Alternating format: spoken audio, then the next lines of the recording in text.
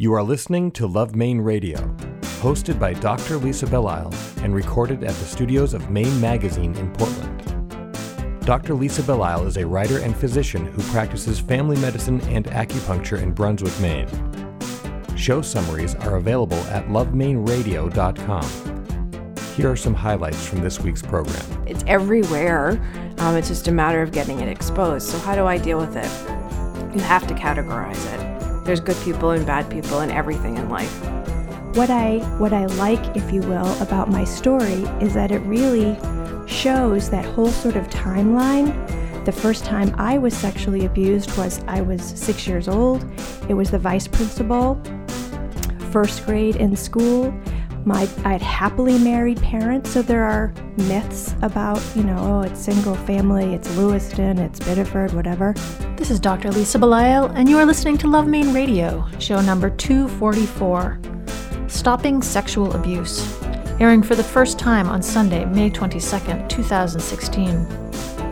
There is no easy way to discuss the problem of sexual abuse and trafficking, yet these problems do exist within the state of Maine.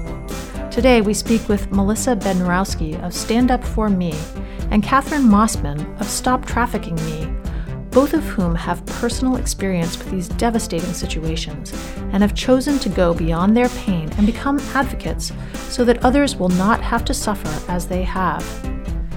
This is a sensitive topic, so younger people may not want to listen. If you are a parent, please be aware. Thank you for joining us. Love Maine Radio is brought to you by Berlin City Honda, where the car buying experience is all about easy. After all, life is complicated enough, and buying a car shouldn't be. That's why the Berlin City Honda team goes the extra mile by pre-discounting all their vehicles and focus their efforts on being open, honest, and all about getting you on the road. In fact, Berlin City recently won the 2015 Women's Choice Award, a strong testimony to their ability to deliver a different kind of car buying experience. Berlin City Honda of Portland. Easy. It's how buying a car should be. Go to berlincityhondame.com for more information. Maine Magazine presents the Kennebunkport Festival, June 6th through June 11th. Join in the fun with over 35 events throughout the week, including big fun parties, private dinners, cocktails, music, and art. Take your pick or attend them all by visiting kennebunkportfestival.com or by calling 207-772-3373. Today in the studio I have with me Melissa Bednarowski, who lives in Biddeford with her Labrador Retriever, Sandy. She was born and raised in Manchester, New Hampshire, and moved to Maine in 2000 after spending many summers there with her family. Melissa believes strongly in serving her community. She is the co-founder and president of Stand Up For Me, a nonprofit with a mission to end childhood sexual abuse. Good morning, Lisa. Good morning. Thanks for coming in. Thanks for having me. So this is, that's a tough topic that you've chosen. It is a tough topic, and it chose me. Well, tell me about that. I mean, I Yeah. think this is something that a lot of us are interested in, especially given the recent movie that came out, Spotlight, Yes. which I'm sure you've seen, and which really deals with sort of the systems and their impact on covering up things like childhood sexual abuse. But tell me about your story. Sure. My personal story is that I'm 40 years old, and I made it 37 years without having been sexually assaulted in my life, and found it, grateful that as a child I never had to endure that pain. It was something that I experienced and dealt with on my own, and wasn't comfortable going to the legal system at 37 years old. Can't imagine what it felt like as a child for these men. The backstory is about a year ago, there were several men in Biddeford that came forward alleging that they were sexually assaulted as children at the hands of police officers. So that intimidation level is strong, especially for a developing boy.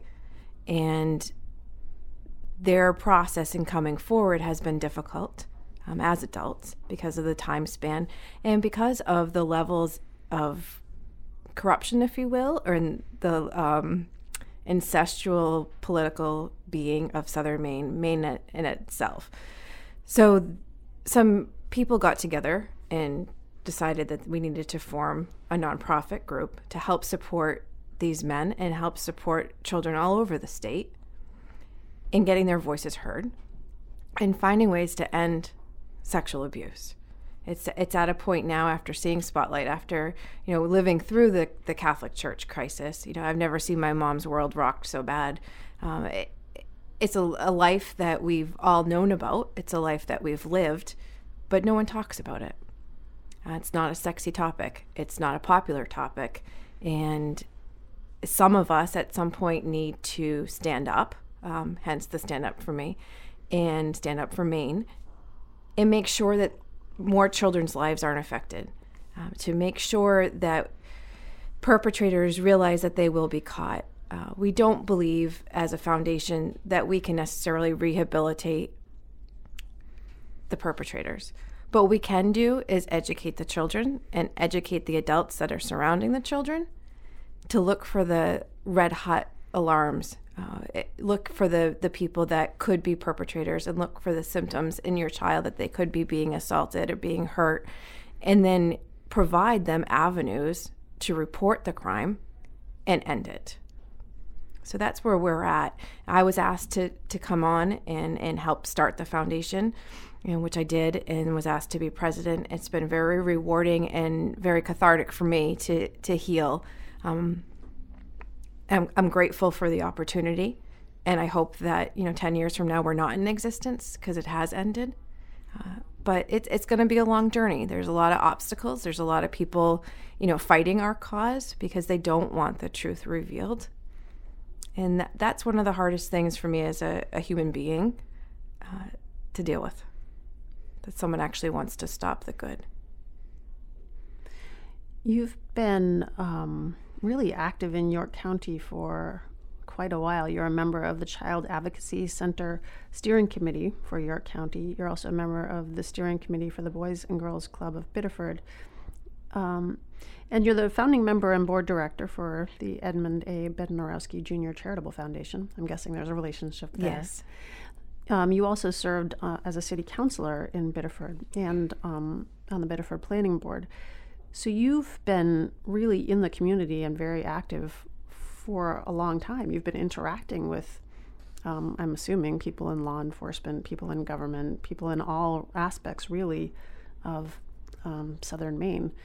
What has this been like for you to try to, give voice to something that impacts so many people, but also really it kind of goes up against these big institutions?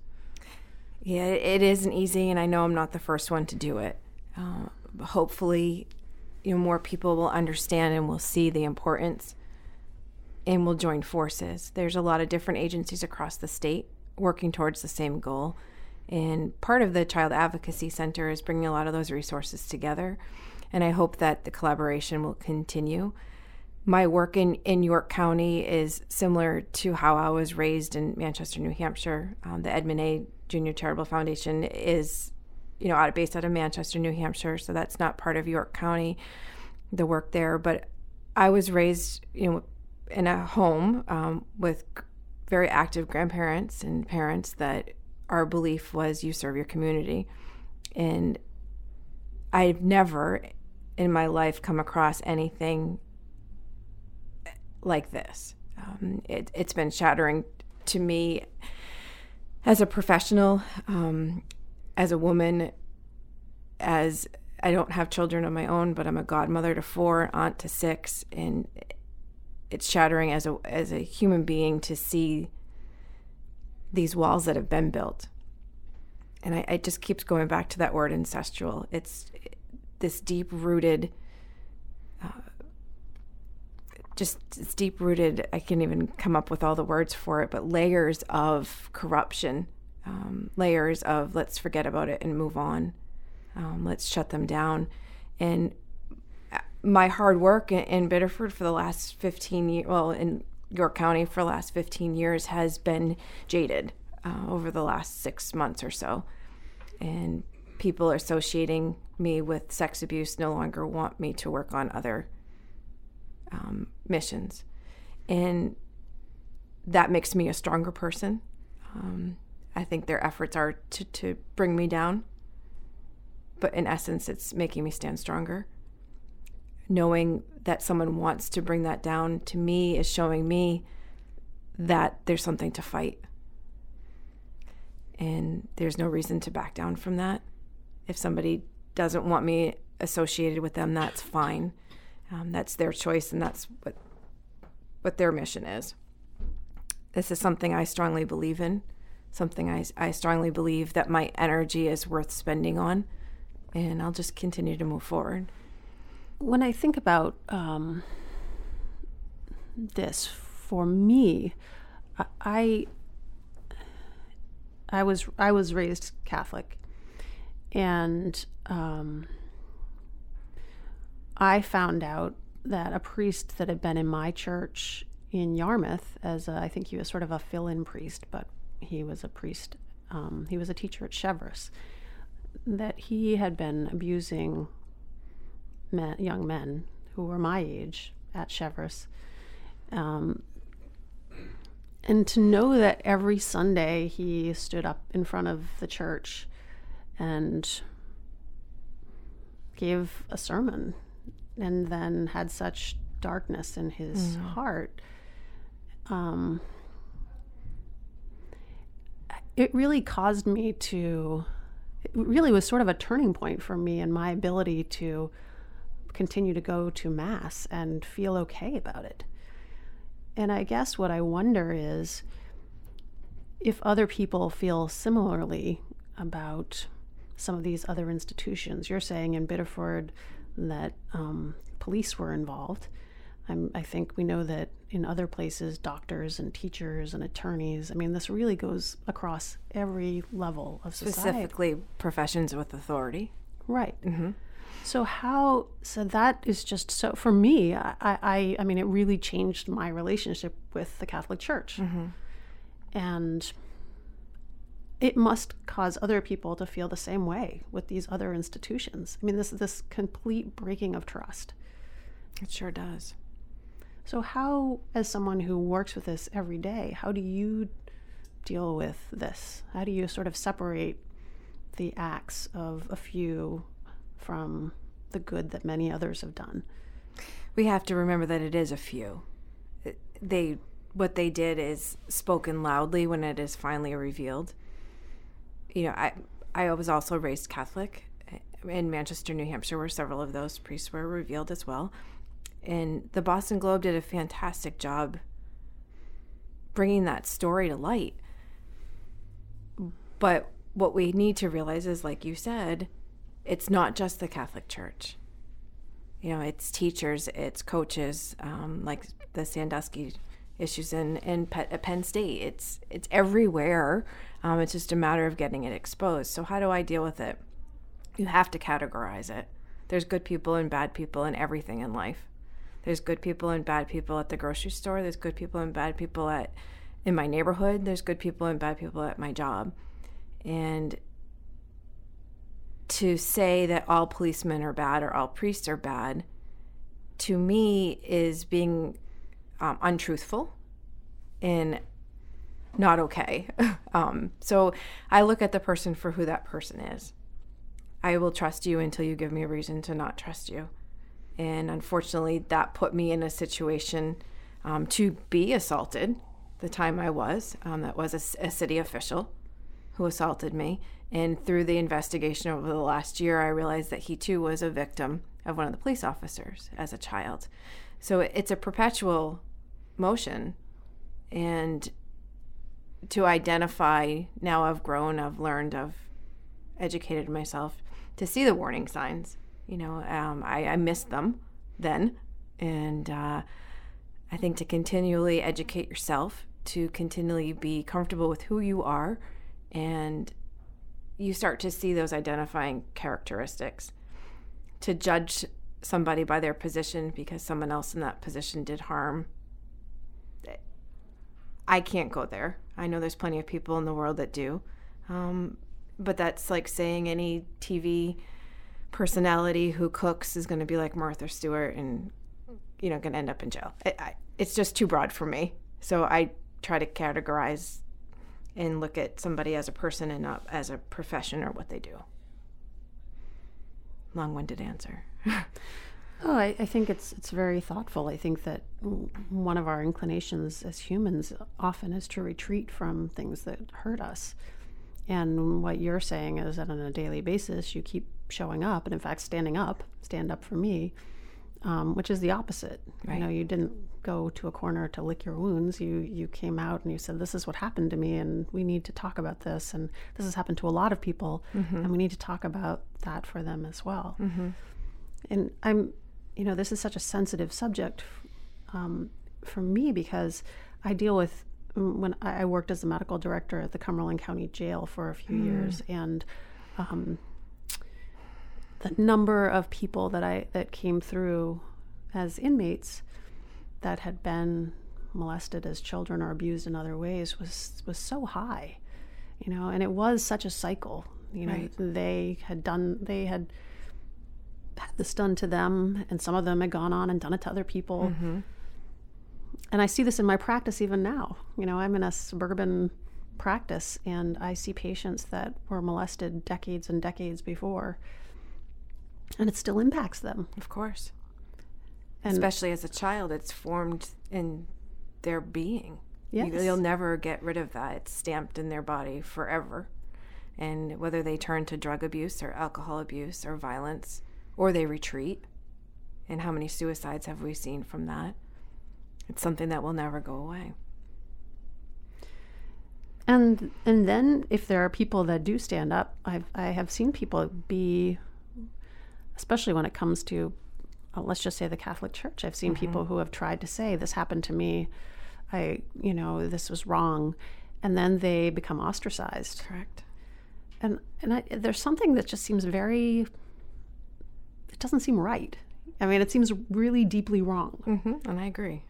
So Yes. I guess it's an obvious thing that I'm saying, but I just have such a hard time wrapping my head around all of this. Right. And then when the people of authority tell that victim that they're wrong, the other people in that community or in that parish have the respect for that authority figure.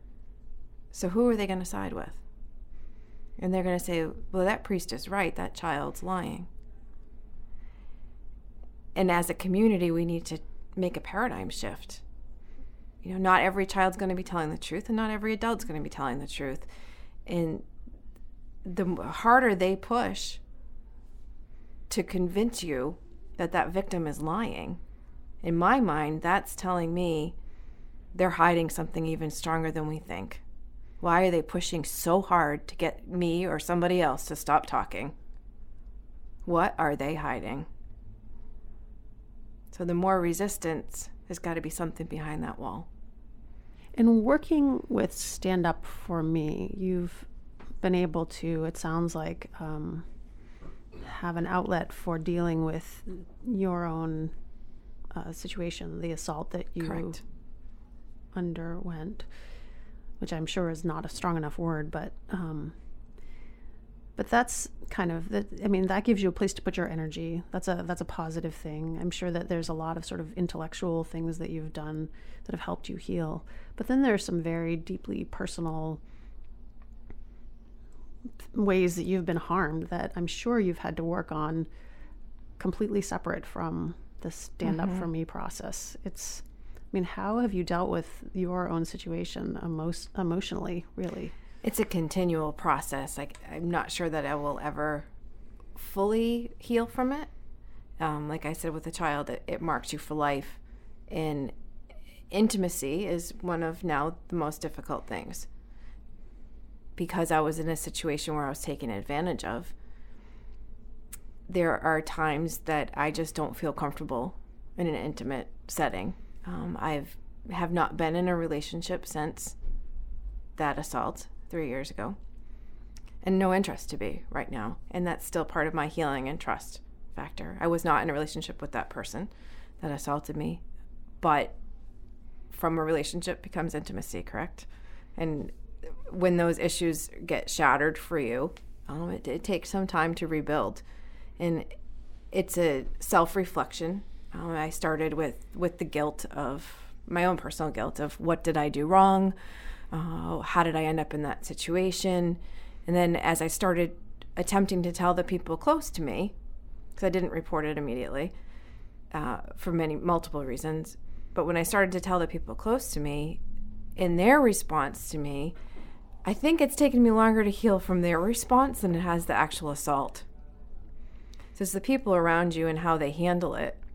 My own sister looked at me and said, no sister of mine would get assaulted and not go to the police. And I said, you know what? I would have thought the same thing. 24 hours ago, I would have said the same thing. I'm a very strong person. And if something's wrong, I'm going to talk about it.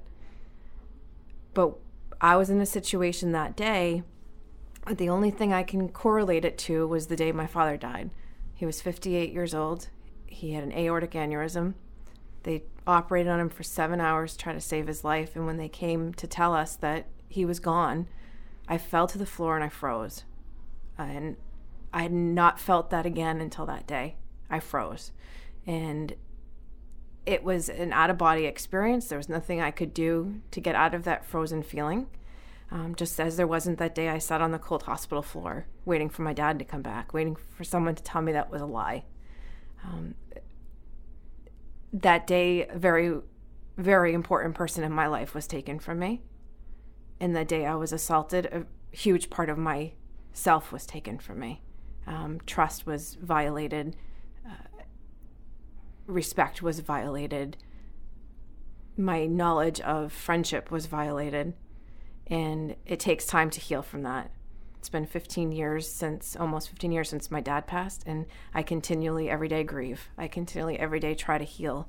And when you lose something like that, that's that important to you, it takes time. And I think that's really important to respect the time that's needed for yourself, to understand that you need that time and give it to yourself and just be with the pain and just be with what you need to feel better and feel secure.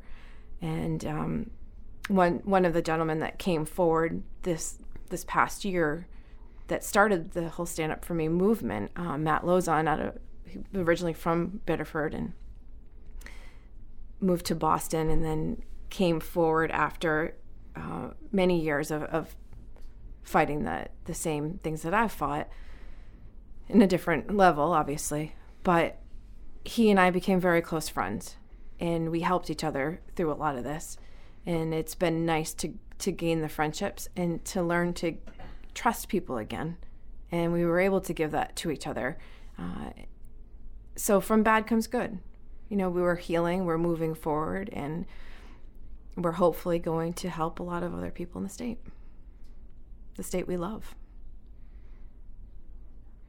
You mentioned that one of the things you're trying to do with Stand Up For Me is give people the tools to recognize perpetrators, essentially. Yeah. So talk to me a little bit about that.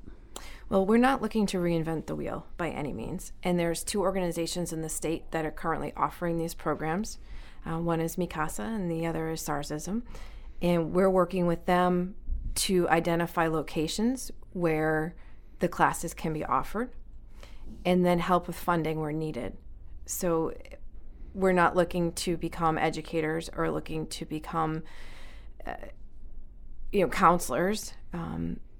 We're looking to connect the resources. So there's signs, there's red hot buttons that, if your child comes home and says certain phrases or, looks a different way or stops acting, their normal way, what do we do about it? And those classes are being offered around the state currently. We're just looking to help expand that. And then the Child Advocacy Center, there's a few across the state, and I'm on the steering committee to bring one to York County, where there isn't one now. We also work to bring the first ever support group for male victims of sexual assault to York County. There hadn't been one there ever, just for men. There are for females. And there was in Cumberland County, but obviously with everything that's happened in the last year in York County, there's been a greater need for that. So SARSism is now offering that in Biddeford. And then the Child Advocacy Center, I'm not sure if you're familiar with how they work, but it's a multidisciplinary approach to reporting a crime for a child. Once the child has come forward and the authorities are involved, the center allows the child to explain their situation in one room with one trained person. Outside that room is every other legal person that needs to hear the information.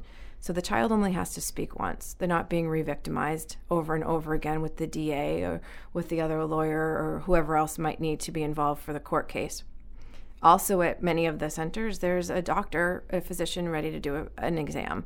So all in one area, as comfortable as possible for the child in order to eliminate the re-victimization. And we feel, in all these organizations that are working towards it, feel that this will help reporting.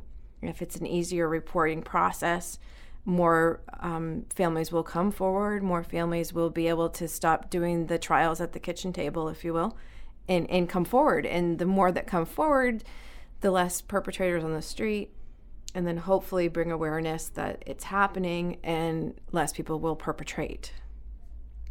So a lot of different facets. And as we grow as an organization, it's continually flowing, and needs may arise that, we don't initially think would be necessary.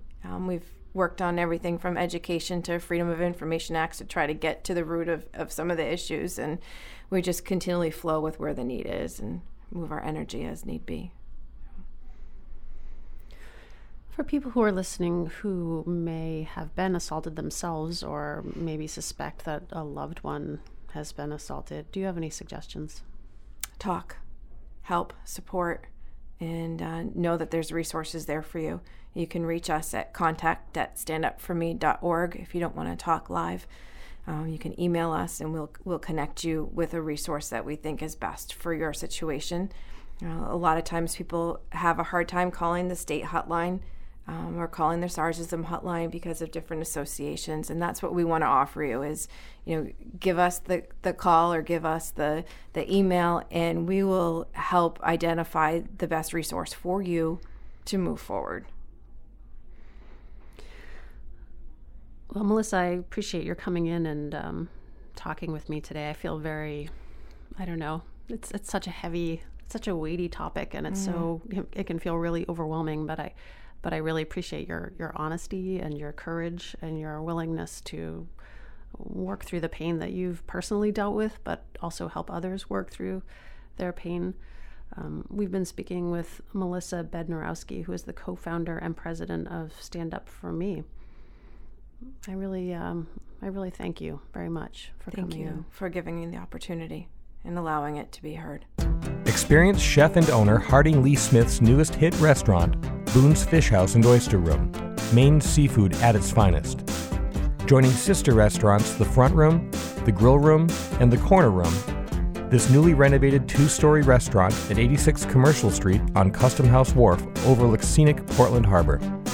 Watch lobstermen bring in the daily catch as you enjoy baked stuffed lobster, raw bar, and wood-fired flatbreads. For more information, visit theroomsportland.com. Portland Art Gallery is proud to sponsor Love Maine Radio.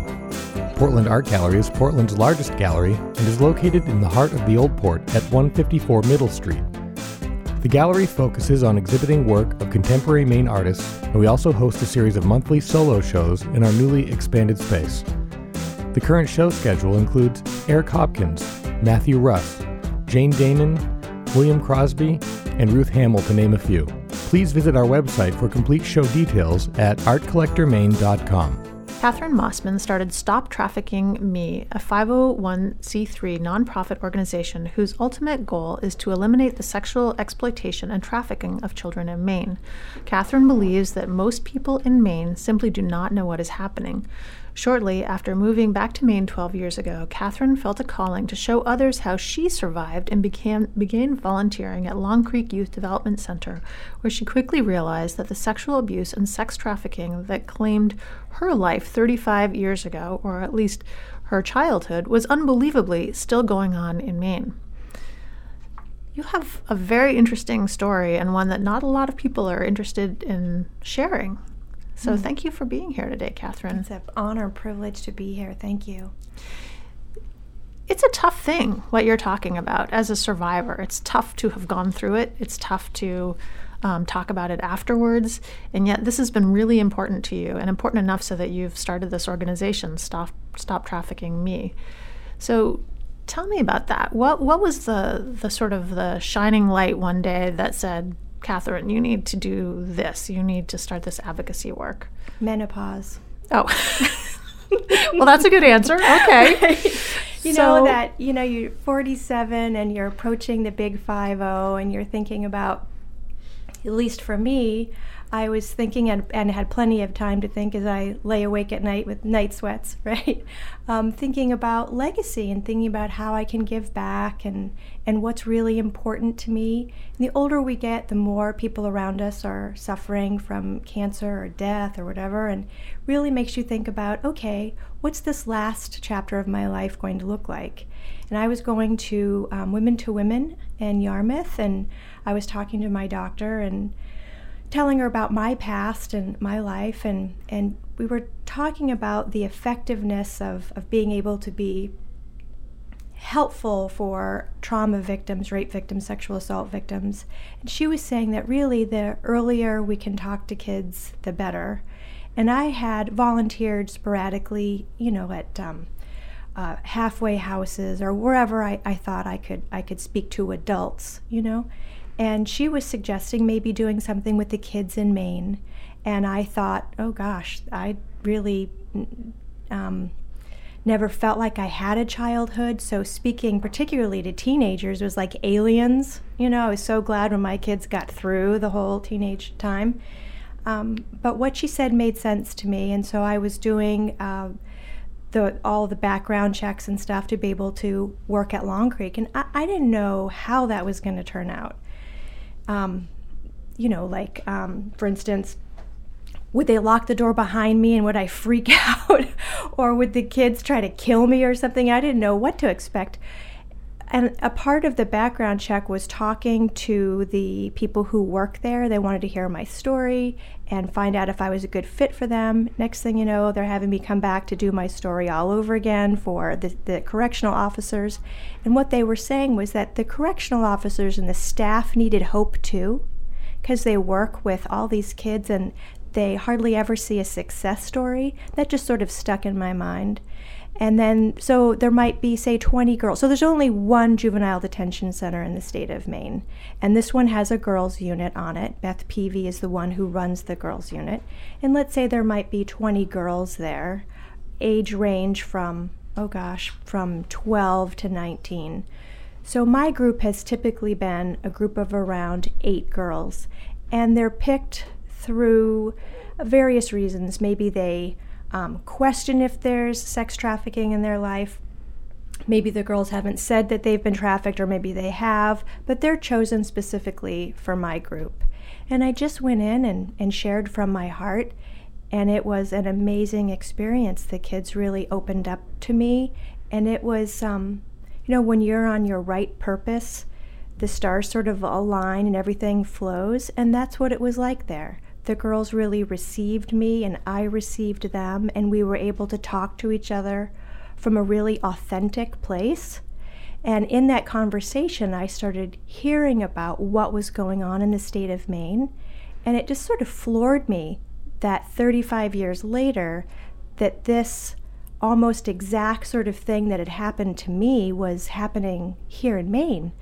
And I thought, boy, aren't we doing something about this? And I wanted to find out what was going on in Maine. What sort of organizations do we have here?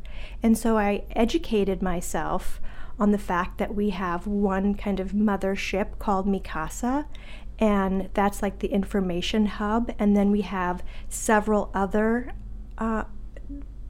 organizations like SARSM and SART, various ones that started in Maine in the 1970s as a rape crisis center that sort of evolved over time. And those are strategically placed throughout Maine based on district and population.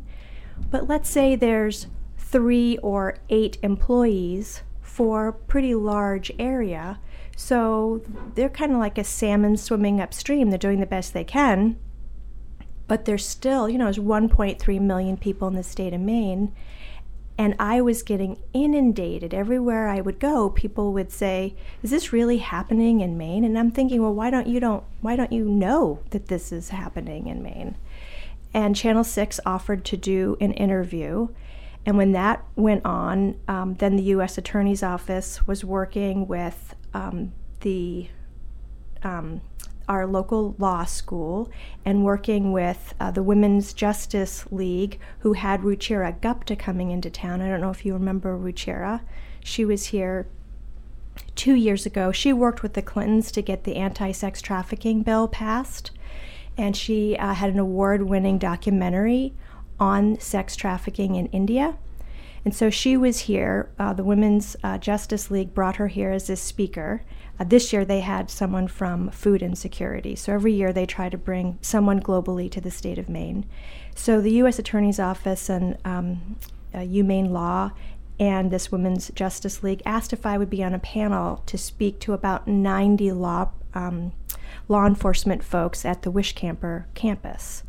So I was on that panel with FBI and Homeland Security and Christine Thibault, talking to the people in Maine who are behind the law enforcement.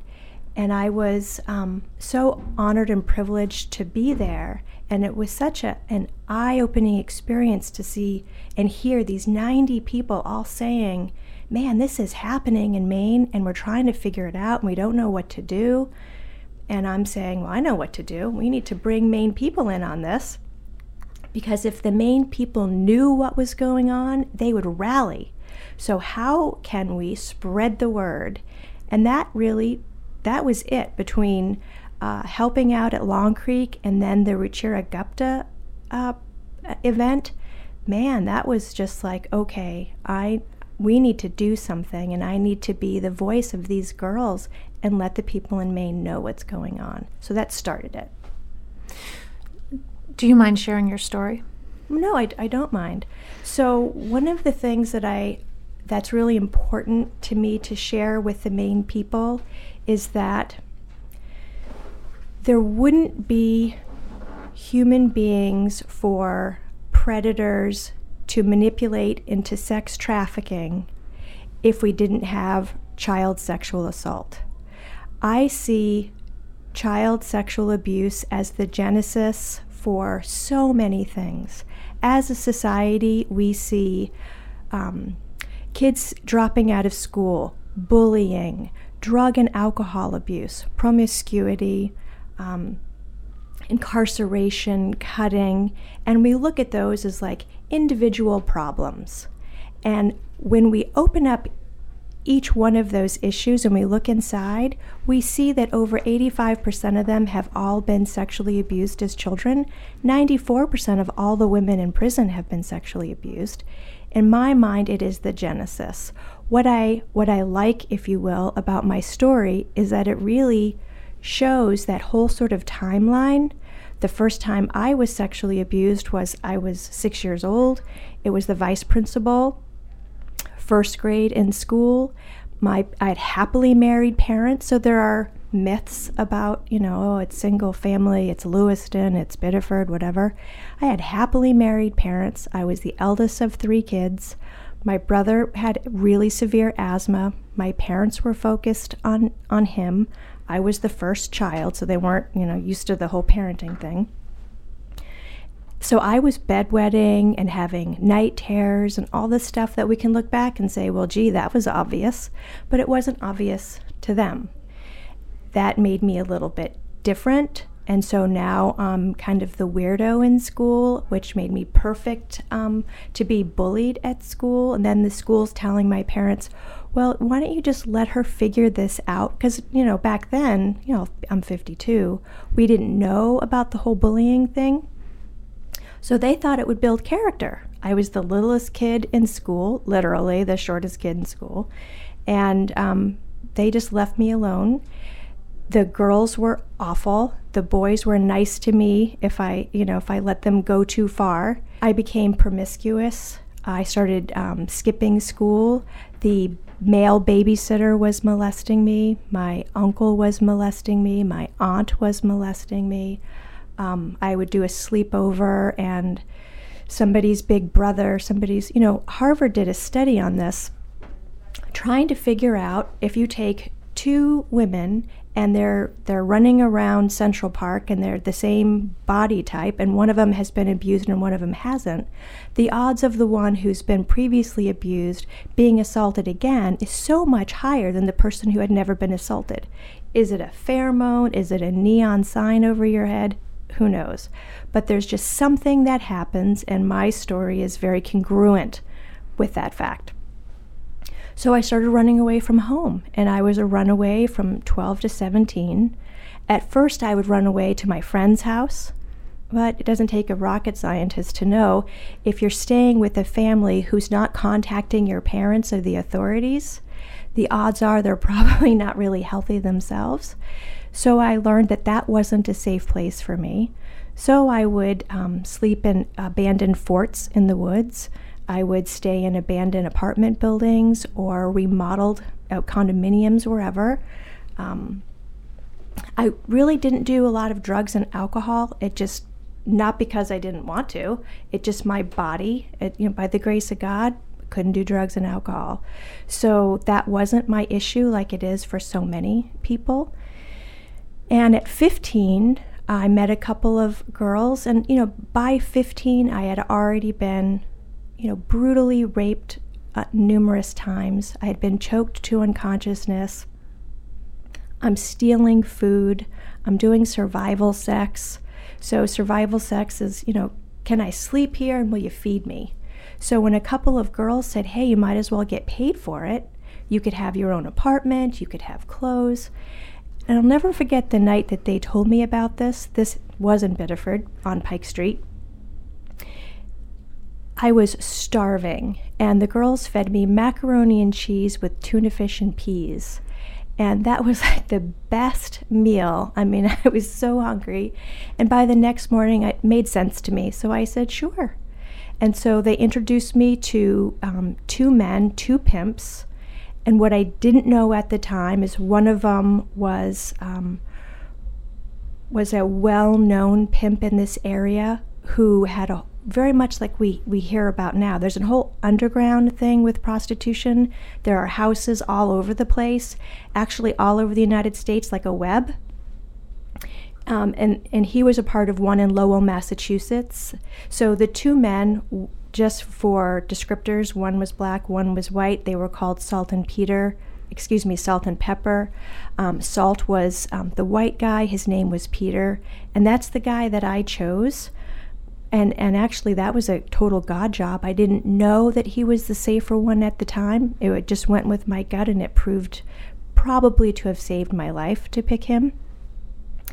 And then as soon as you say yes, well, that's it. You have just made a deal with the devil in blood, and there's no getting out of it, And so now they start training you. They tell you what you're going to wear, the color of your hair, what the rules are. And so there is a subculture set of rules. When somebody approaches you, if you don't ask them if they're a pimp, if you don't ask them if they're a cop, what will happen to you, what the punishment is if you don't obey. You have just said, I am a slave, and that's it. You are now a slave. You can't go anywhere. You have no money. You're given I got a pack of cigarettes a day, a place to live that I could not leave, and was told where to go and when to go and what to do. One particular time, I was sent to, and there were 5 men who were supposed to be on a hunting trip, had told their families they were on a hunting trip, and they had hired a few girls to entertain them that night. I was the only one that showed up. And those girls, the men didn't care that I was the only girl there. I was 15. I was 5 feet tall. I was size 0. I had bleach blonde hair, homemade tattoos, and braces on my teeth, And so at that point, I didn't want to live, and I was afraid to die. I didn't grow up religious, but we believed in God, and I had heard about hell, and I had heard about reincarnation. So I went out in the backyard, and I talked to God. I'd hoped it was God, and I said, look, if I am reincarnated and I come back in a worse life than this because I killed myself, that would be awful. And if I went to hell because I killed myself, that would be awful. So I felt like I was stuck between hell and hell. And I said, if you're real, if you really, exist, then help me, help me get out of here. People will say, well, why do girls stay? And there's a whole brainwashing thing. When you're young and somebody takes you for a car ride and then turns off the lights and it's a no moon night in Maine and you can't see your hand in front of your face, and he stops the car, turns off the lights and says, I could kill you right now and no one would ever find you. I just want you to know that. I want you to know how fast you can disappear. They also tell you that they're good friends with police and law. So for instance, as a runaway, I would periodically call my parents and say, I'm okay, click, just so they wouldn't worry. Because I felt like it was me, like I was the bad one, not my parents.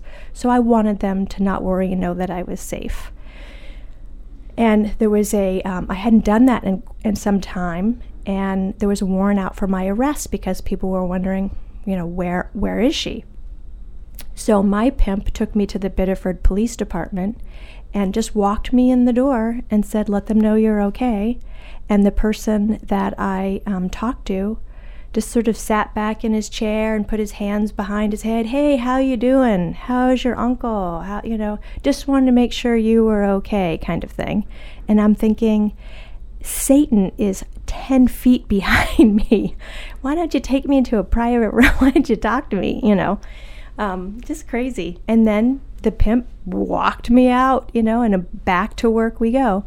So anyway, I'm outside and I'm having this conversation with God, and I'm totally brainwashed that this is Satan and he's going to kill me.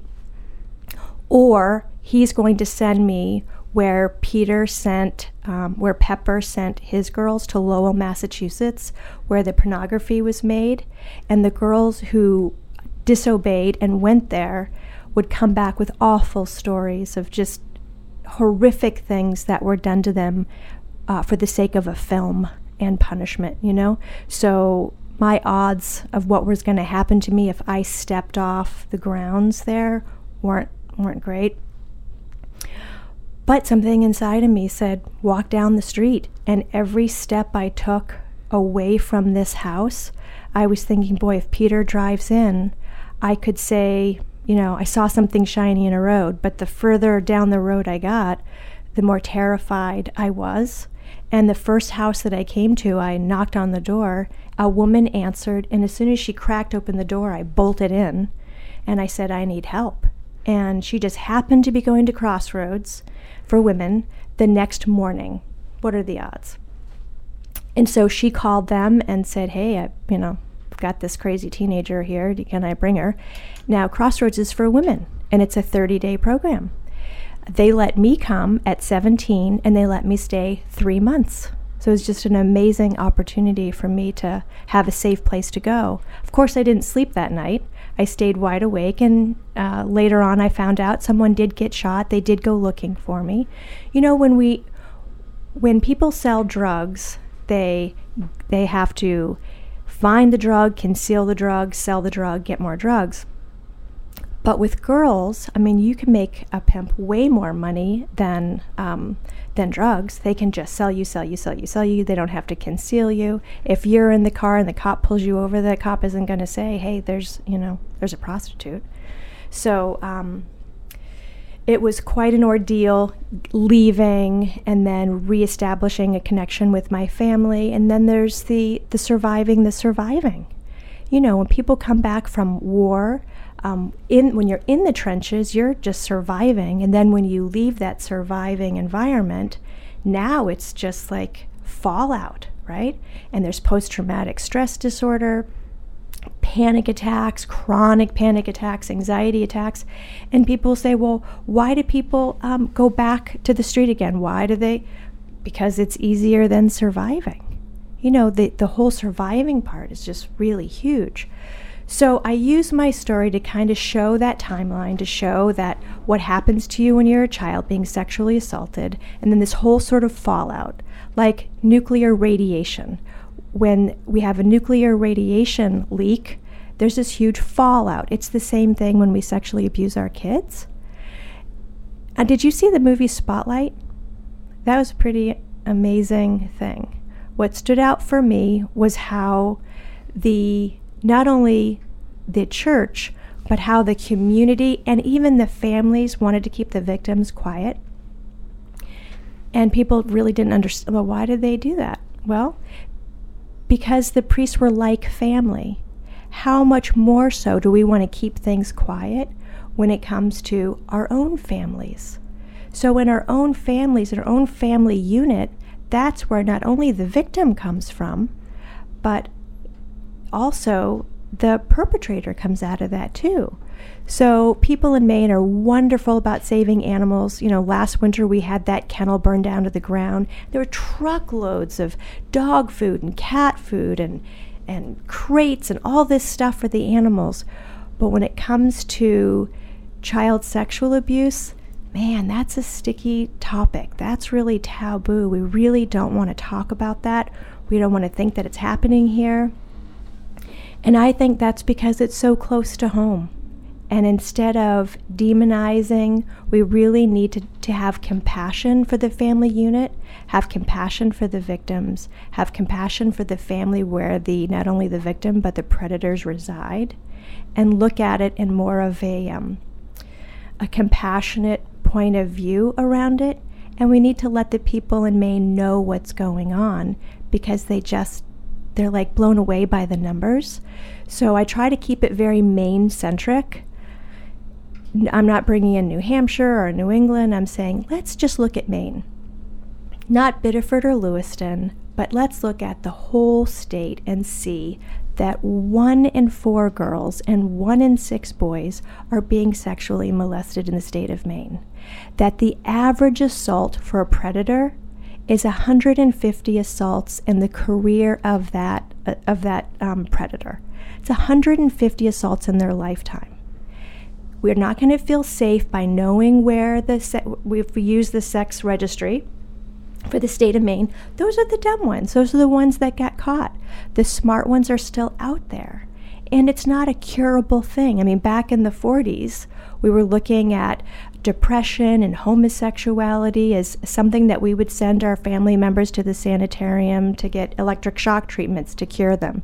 You can't cure what people's innate sort of desire is, but there is something that we can do. Well, there's 2 kinds of predators. There's one that is passing on what was done to them, and the other one that is just sexually attracted to a child, and we can't cure that. But there are lots of things out there that we can lessen the cravings and have zero tolerance. We can have zero tolerance and compassion at the same time. And I think if we hold that space, that families would be more open to talking about it and saying, hey, my uncle, my brother, I mean, the people who are being victimized by the people that they love and trust. You know, the odds of a stranger abducting and raping your child is like winning the megabucks, you know? But the odds of it happening from someone that they know and love, that's more probable. So we have to, in my mind, create a space of compassion so people are willing to talk about it. And it's in the talking about it that we can really heal what's going on and make that cultural shift. I went to this sex trafficking training last year, and they said, what was domestic violence called 40 years ago? And everybody was quiet. And she said, marriage. She said, 40 years ago, if your husband was beating the crap out of you and you called the police would say, well, what are you doing to piss him off? Knock it off. If you went to your church and said, my husband is beating me up, the church would say, we're really not into that. Into divorce. So how about a marriage enrichment weekend seminar, you know?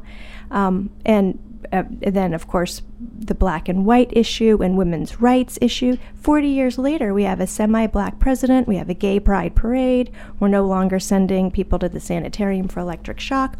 What happened between 40 years ago and today? A cultural shift. How do we create a cultural shift? Create a safe space and talk about it and have these sorts of conversations. And that is going to hopefully make people say, okay, it's time for me to do my own work and time for me to out my family in a really compassionate, loving way and let the healing begin. Catherine, how can people find out more about the sex trafficking that's going on, or how to stop the sex trafficking, or more about Stop Trafficking Me? www.stoptraffickingme.org. Again, stoptraffickingme.org. And they can email me, stoptraffickingme@gmail.com. We've been speaking with Catherine Mossman, who started Stop Trafficking Me as a result of her own personal experiences. I give you so much credit for the work that you're doing, and I appreciate your coming in today, and I wish you all the best in the reaching all the 1.3 million people in Maine. Right. I hope that we can get the word out there. We will, and thank you for this opportunity. This is such an important piece of the conversation, using our media and spreading the word. So my hat's off to you. I really appreciate it. I'm really grateful to be here. Thank you. You have been listening to Love Maine Radio, show number 244, Stopping Sexual Abuse. Our guests have included Melissa Bednarowski and Catherine Mossman. For more information on our guests and extended interviews, visit lovemaineradio.com. Love Maine Radio is downloadable for free on iTunes. For a preview of each week's show, sign up for our e-newsletter and like our Love Maine Radio Facebook page. Follow me on Twitter as Dr. Lisa, and see my running, travel, food, and wellness photos as Bountiful1 on Instagram. We love to hear from you, so please let us know what you think of Love Maine Radio. We welcome your suggestions for future shows. Also, let our sponsors know that you have heard about them here. We are privileged that they enable us to bring Love Maine Radio to you each week. This is Dr. Lisa Belisle. Thank you for listening to our Stopping Sexual Abuse show. And thank you for allowing me to be a part of your day. May you have a bountiful life. Love Maine Radio is made possible with the support of Berlin City Honda, The Rooms by Harding Lee Smith, Maine Magazine, Portland Art Gallery, and Art Collector Maine. Audio production and original music have been provided by Spencer Albee. Our editorial producer is Kelly Chase. Our assistant producer is Shelby Wasik. Our community development manager is Casey Lovejoy. And our executive producers are Kevin Thomas, Susan Grisanti, and Dr. Lisa Belisle. For more information on our host's production team, Maine Magazine, or any of the guests featured here today, please visit us at lovemaineradio.com. Easier. Yeah. If it's dirty on the clean, it's nice. Yeah. Where I've been